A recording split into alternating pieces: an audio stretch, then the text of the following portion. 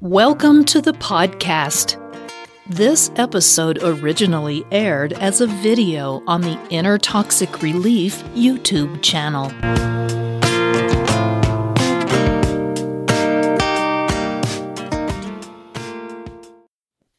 Inner Toxic Relief presents How to Stop a Narcissist from Contacting You.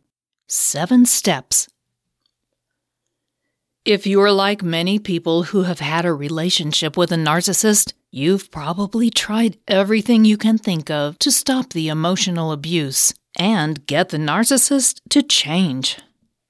The problem with narcissistic personality disorder, however, is that narcissists don't want to let go, and they will continue to try to contact you long after you've gone no contact. So, what can you do? In today's video, I will show you 7 steps that are essential to get them to stop contacting you. So, let's get started. Number 1. No contact means absolutely no contact. If you're going no contact with a narcissist as a manipulative tactic to get them to change, you're likely to be seriously disappointed. If you contact a narcissist for any reason after going no contact, they will see that as an encouragement to continue their efforts to get you back under their manipulative thumb. If you really want to stay with them but want them to change, there are other tactics you can use to try to achieve that goal. Going no contact should not be one of them. Having said that, if you're going no contact for the right reasons, you want to be free from emotional abuse and manipulative control efforts, then you should not want to contact them anymore at all. There may be reasons, however, that you go no contact, but you still need to contact them. You might, for example, share custody of children with them, or need to dissolve a business with them. If that is the case, try to contact them through legal representatives or other intermediaries as much as possible. If they have to drop off or pick up your children and you must see them, try to make those exchanges in a place other than your home, preferably in public. Make the contact quick and unemotional. You can use the gray rock technique to make yourself as uninteresting as possible when you do have to contact them. Don't give them any emotional reason whatsoever. If you do, they will know how to get to you. Of course, if you don't have any reason to be in contact with them, then don't, ever. Number 2.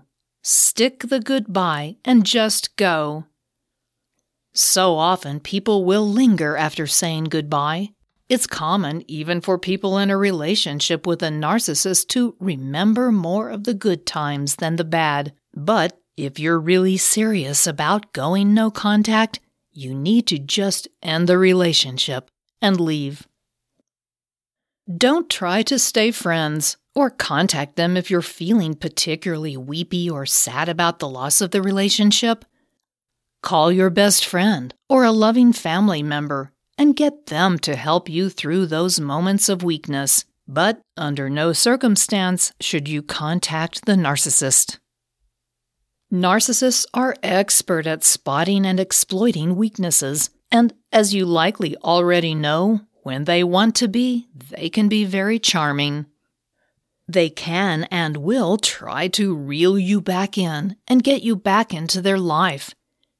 If you succumb to their charms, they won't have changed, and soon you'll be right back to emotional abuse and manipulation. Number 3. Block their phone number. You might think it's not necessary to block them from calling you, that you just won't answer. But it's better to block them than to give in to your kind nature. This is particularly true after some time has passed. You might be thinking, oh, it's been a while, I can answer and it'll be fine.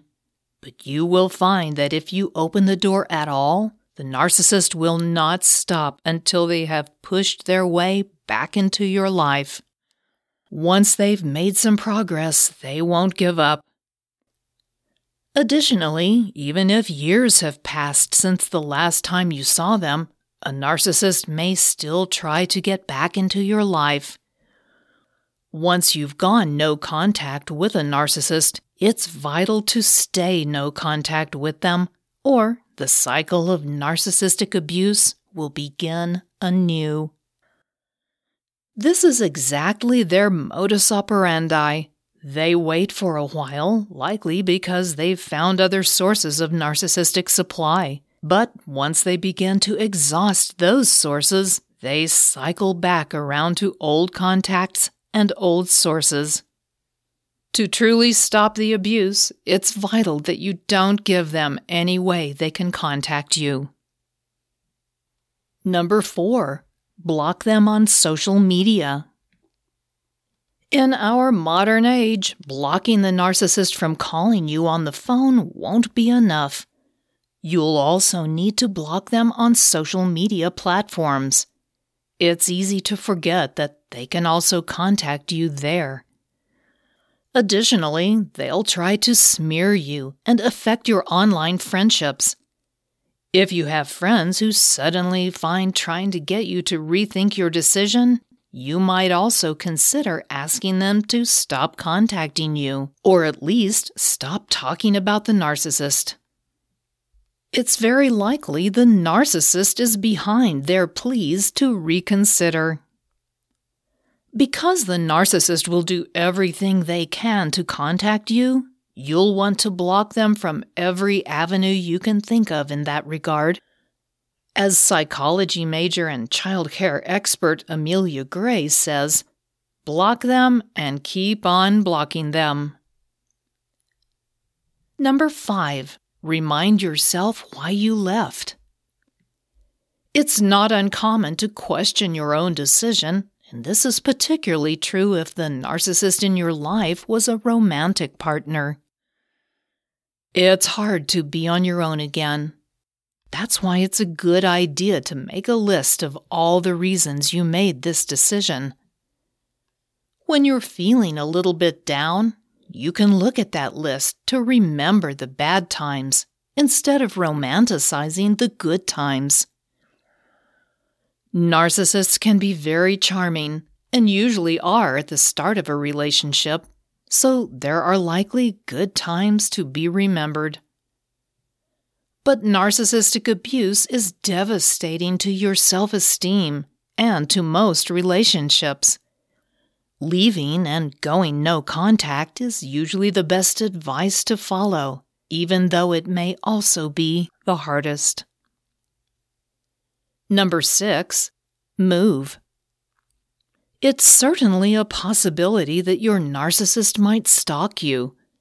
Just like with any other stalker, that can be frightening and severely disruptive to your life. Narcissists are quite persistent in their efforts, too, so if they take to stalking, it might be necessary to move somewhere they can't find you. If you do have to take that extreme step, be sure that you don't give it all away on your social media feeds or by telling the wrong people in your life. Keep your new location private and provide it only to trusted friends and relatives. And finally, number 7, take time to heal. It's also vital to your own mental and physical health that you take time to heal. Yes, the narcissist in your life was abusive, but that doesn't mean you shouldn't grieve the loss of that relationship. You might think your narcissist was so bad and you should be glad to be rid of them, but the reality is that no one is all bad or all good.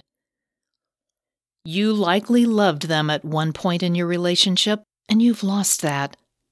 They were wrong for you, and you've left, but you still need to grieve the loss. There's also more to grieve than just the loss of a love. There are all the things you hoped the relationship would be. all the things you thought you would achieve together. It's not bad to hope for those things. It's just that the narcissist was not the right person to try to achieve those ideals with. Take time to heal your loss before you move on. You'll be glad you did. In the end, getting a narcissist to stop contacting you can be very difficult to do. These steps will help do the trick, but you need to be certain of your own motives, and you need to be persistent.